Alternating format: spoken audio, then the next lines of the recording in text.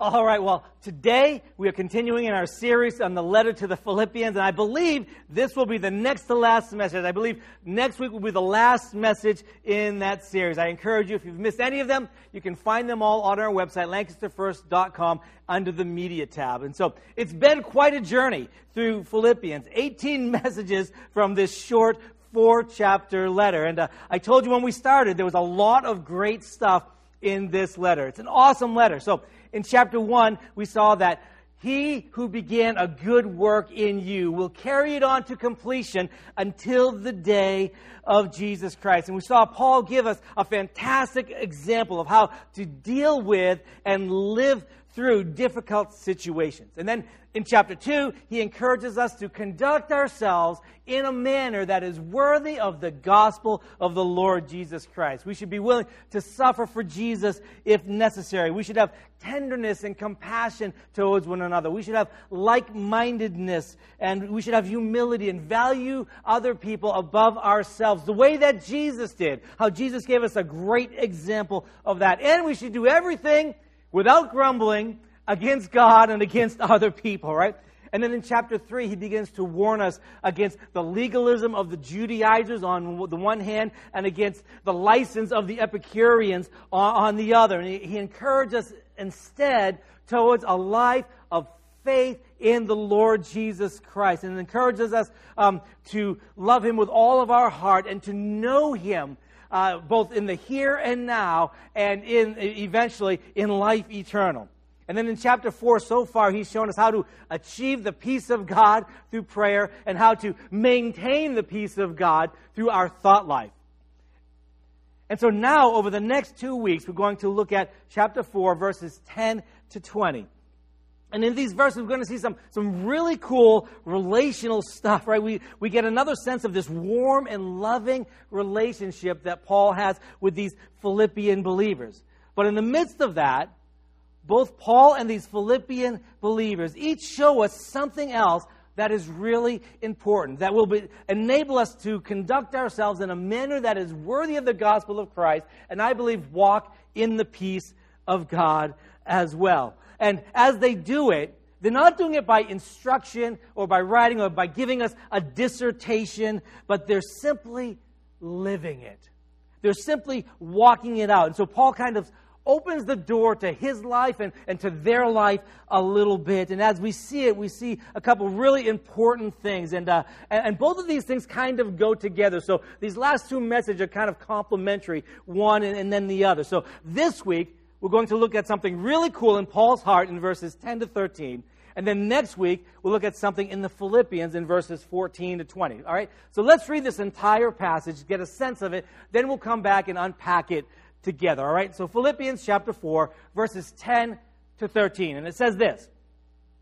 He says, I rejoiced greatly in the Lord that at last you've renewed your concern for me. Indeed, you were concerned, but you had no opportunity to show it.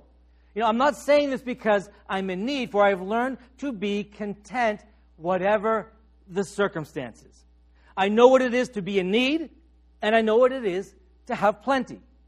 I have learned the secret of being content in any and every situation, whether well-fed or hungry, whether living in plenty or in want.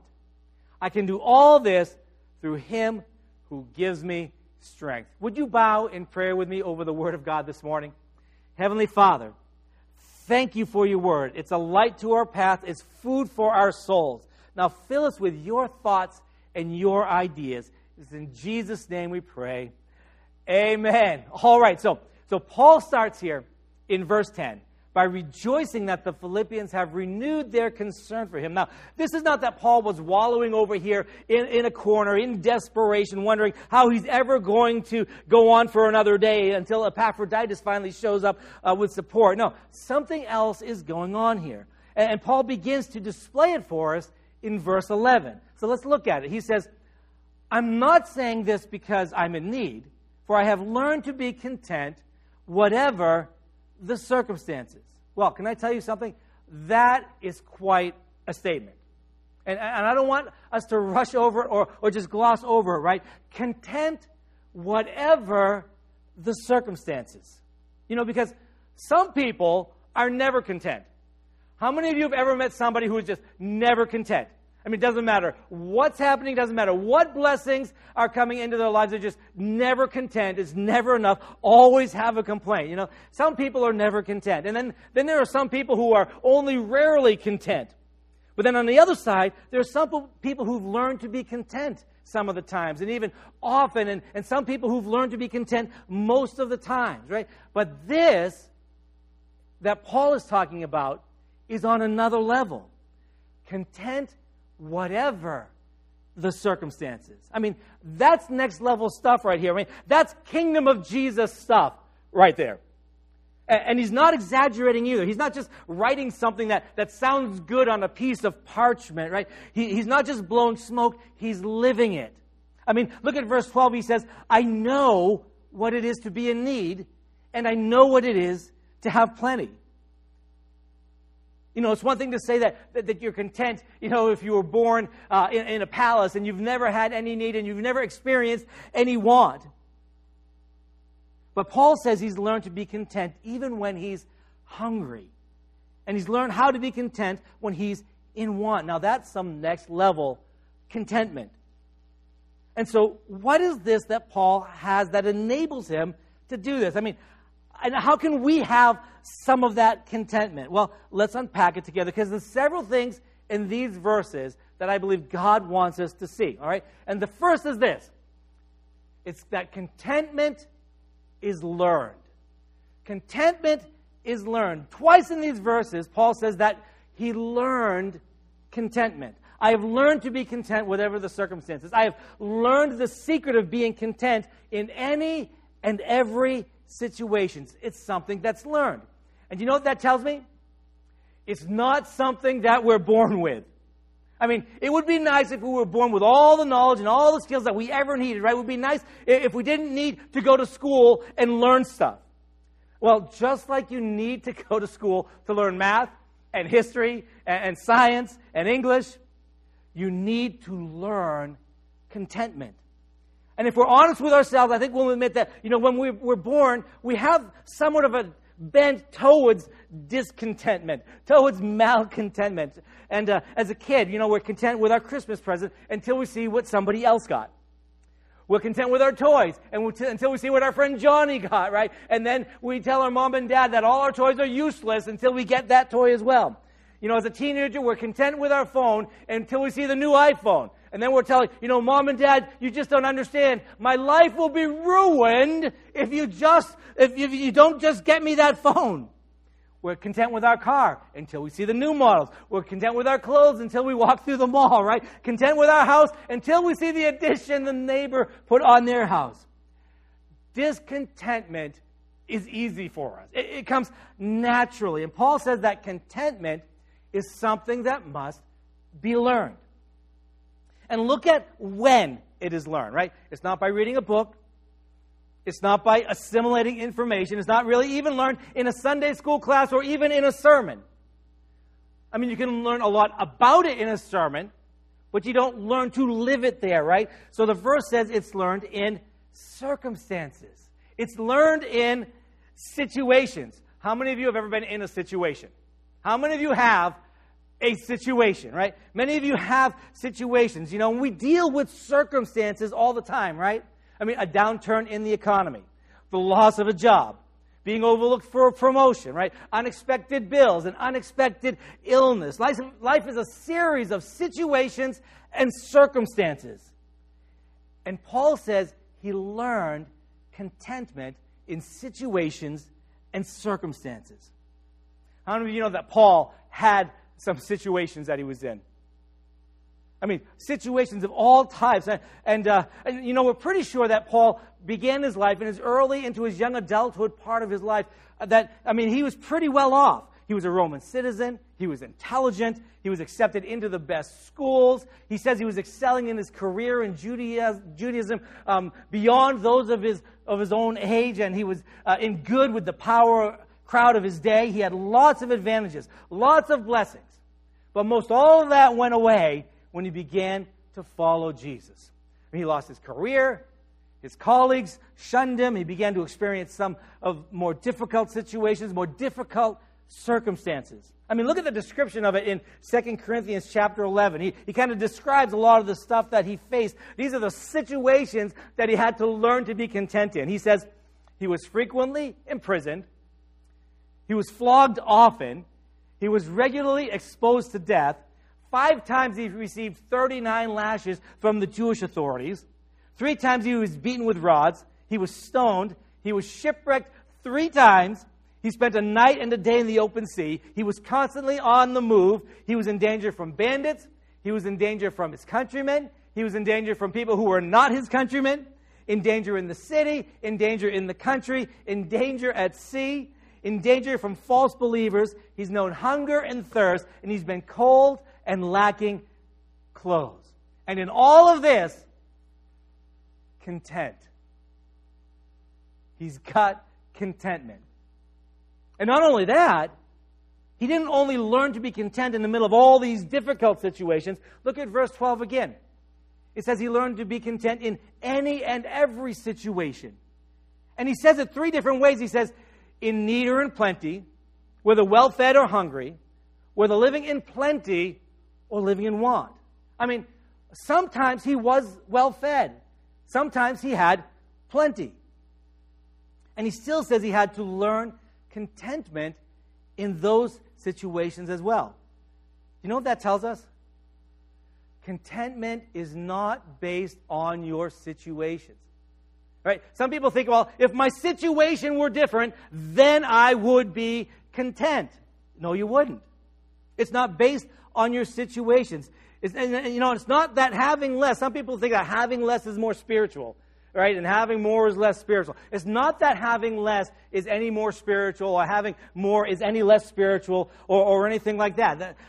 There's nothing wrong with improving yourself or working hard, receiving a promotion at work or a raise in salary or gaining skills that will enable you to get a good job. Right? There's nothing wrong or unspiritual about that. Actually, the Bible lauds hard work. What it is about is how you respond to every situation.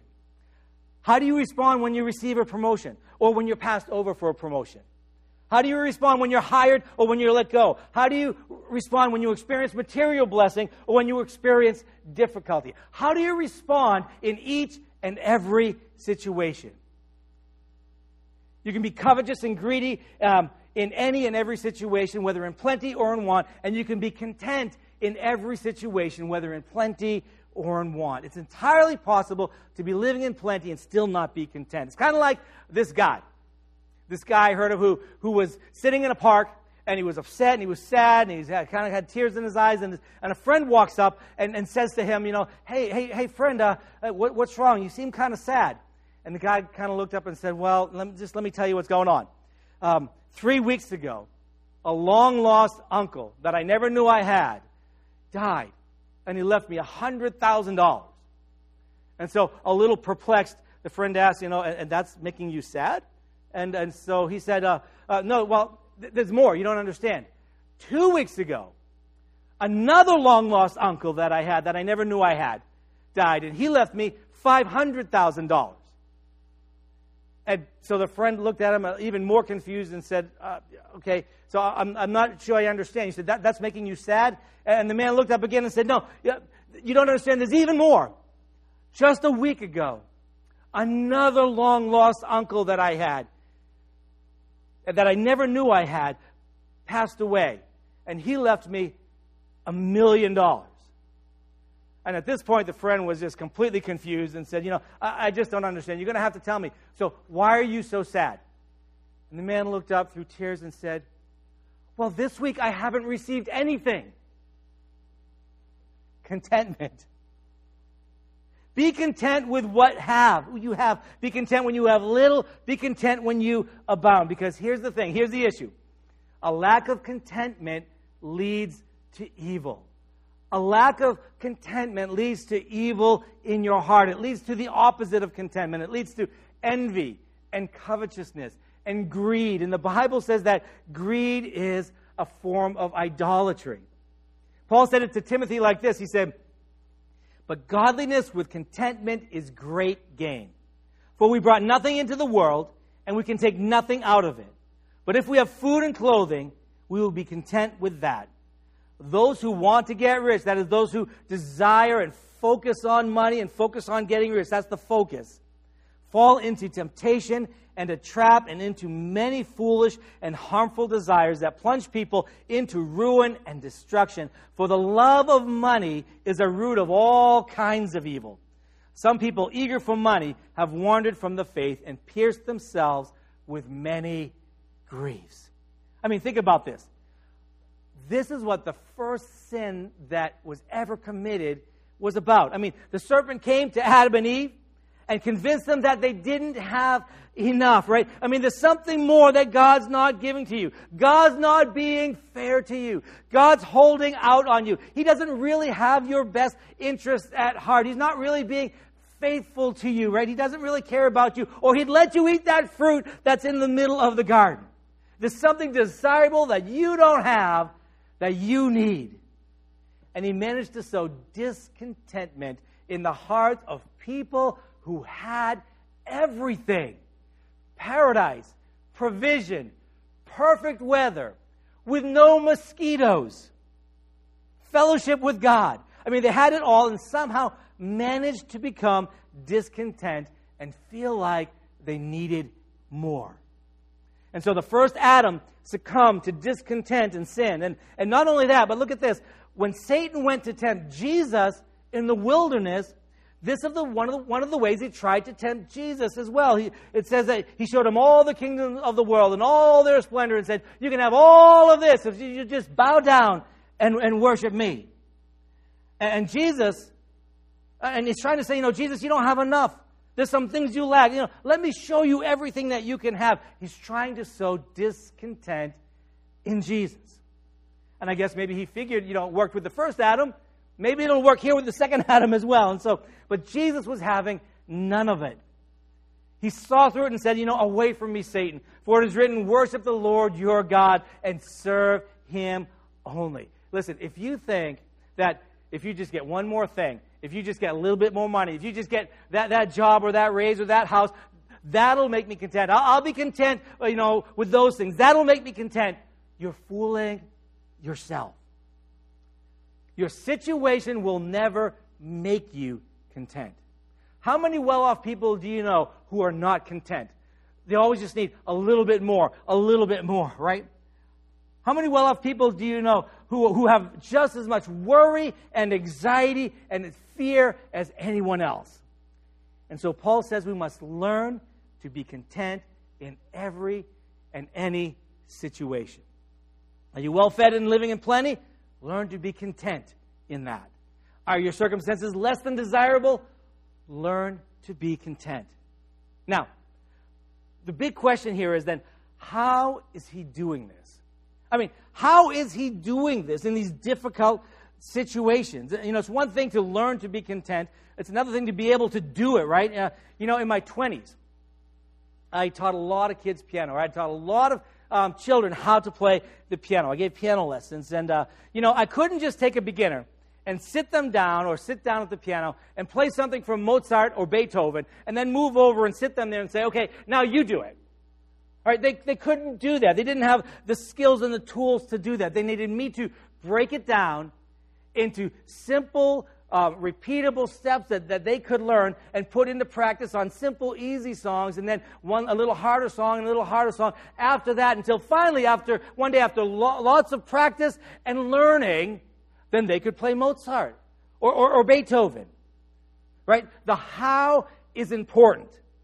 And so, how is Paul finding contentment while in prison and abused and falsely accused and doing without a lot of things that we take for granted? And is he some kind of just super Christian? I mean, is he something that's not accessible to the rest of us? Is he different from everyone else? I mean, he does mention a secret, right? He mentions a secret of being content. Has he discovered a secret that's not available to everybody else? Or you know what? Maybe when he was taken up to the third heaven. Right, he was shown something, a secret there that the rest of us don't have, right? Or is Paul just playing Mozart and Beethoven spiritually, in a way that we can't replicate? Well, no, it's not that. As a matter of fact, He's going to share in the next verse how he's doing this. Verse 13, he says, I can do all this through him who gives me strength. I can do all of this through him who gives me strength. I can be content through him who gives me strength. You know, we may not have the human strength or capacity to be content in any and every situation. But through Jesus, the one who gives us strength, we can do it. The psalmist said it this way. He said, my flesh and my heart may fail, but God is the strength of my heart and my portion forever. Contentment is found in Christ. It's found in Jesus. There are no material things that can bring you contentment. The world has nothing to offer you that can bring you this kind of contentment. There's no possession, there's no position, there's no acquisition, there's no activity, there's no pleasure, no pill, no relationship, no job that can give you that kind of contentment. Genuine contentment in any and every situation only comes from Jesus, only through him who gives me strength. You know, and at this point, I kind of want to pause here for just a second to give us a little bit of a better definition of contentment. You know, the Greek here, it does mean content, like we know. It does mean satisfied. It means that. But it also carried with it the idea of being self-sufficient and competent. And the Greek philosophers, they used it this way. They taught that people should be sufficient in themselves for all things and independent of external circumstances. That's how the Greek philosophers used this word. But Paul didn't really use it that way. He uses it in a little bit of a different way and adjusted the meaning just a little bit. He's not saying, you know, be self-sufficient, be independent. He's not saying, you know, be the captain of your destiny here. Instead, he's kind of turns the idea on its head, and he's saying that Christ is our sufficiency. Be dependent on Jesus. Be reliant on Jesus for everything, in any and every situation. We can be content because of Jesus. And we see that here and in other parts of his writings. He says, I can do all of this. I can be content through him who gives me strength. This is what Jesus saw when the devil was trying to tempt him towards discontentment. And think about it. Jesus came into the world with nothing, right? He was born in a stable. He grew up poor. We think he lost his father by the time he was an adult. And by the time he started his ministry, he had no place to lay his head, no permanent home. I mean, financially and materially, he had nothing. He lived day to day trusting God for daily bread. And the devil comes along and promises all this stuff, right? Everything that the world has to offer can be yours. And what Jesus sees is, it's not really the devil who owns all these things. It's not really what the world can offer. His provision comes from the Heavenly Father. And his focus is on the Father's long-term plan. His focus is on eternity. The author of Hebrews said it like this. He said, keep your lives free from the love of money and be content with what you have, because God has said, never will I leave you, never will I forsake you. So the content heart knows that contentment is found in Jesus. And the content heart says things like this. He says, never will he leave me, never will he forsake me. The content heart says, God will be with me always, even to the end of the age. It says, God owns the cattle on 1,000 hills, and God's going to supply my needs out of his riches in glory. The content heart says, seek first the kingdom of God and his righteousness, and all of these things will be added unto you. The content heart says, cast all your cares on him because he cares for you. It says, I can do all things through Christ who strengthens me. Because the content heart knows we are seated with Christ in the heavenly realms. We are adopted sons of the living God. We are co-heirs of God with Jesus, and we are seated in the heavenly realms with him. The content heart is looking towards eternity. It says things like this: I consider that our present circumstances, our present sufferings, are not worth comparing to the weight of glory that will be revealed in us. Whatever were gains to me now, I consider loss for the sake of Christ. What is more, I consider everything a loss compared to the surpassing worth of knowing Christ Jesus my Lord, for whose sake I've lost all things. I consider them garbage, that I may gain Christ. The content heart considers who you are in Christ and is satisfied with that. It considers what you have in Christ and is satisfied with that. And considers what God is doing through Christ and is satisfied with that. And so Paul opens his heart here and shows us something of the contentment that he walks in with Jesus. And so in these verses, Paul really gives us the what, the when, the where, the why, and the how of contentment. What is it? It's satisfaction in Jesus and trust in His work. When and where should we have it? In any and every situation. Why should we have it? Because a lack of contentment leads to evil. How can we have it? We must learn it by faith in the one who gives us strength. All right, would you all bow with me in prayer as we end this service this morning? Oh, Heavenly Father, thank you for your goodness and grace and faithfulness to us. God, as we go out into this week, help us to put these verses into practice in any and every situation we face. Help us learn to find our joy, our satisfaction, our sufficiency in you. Help us seek first your kingdom. Help us seek first how to know you and to love you. Fill us with your goodness, with your grace, with your mercy and compassion, and every good thing, good gift that comes from the Father. For it's in Jesus' name we pray. Amen. God bless you. Have a great week.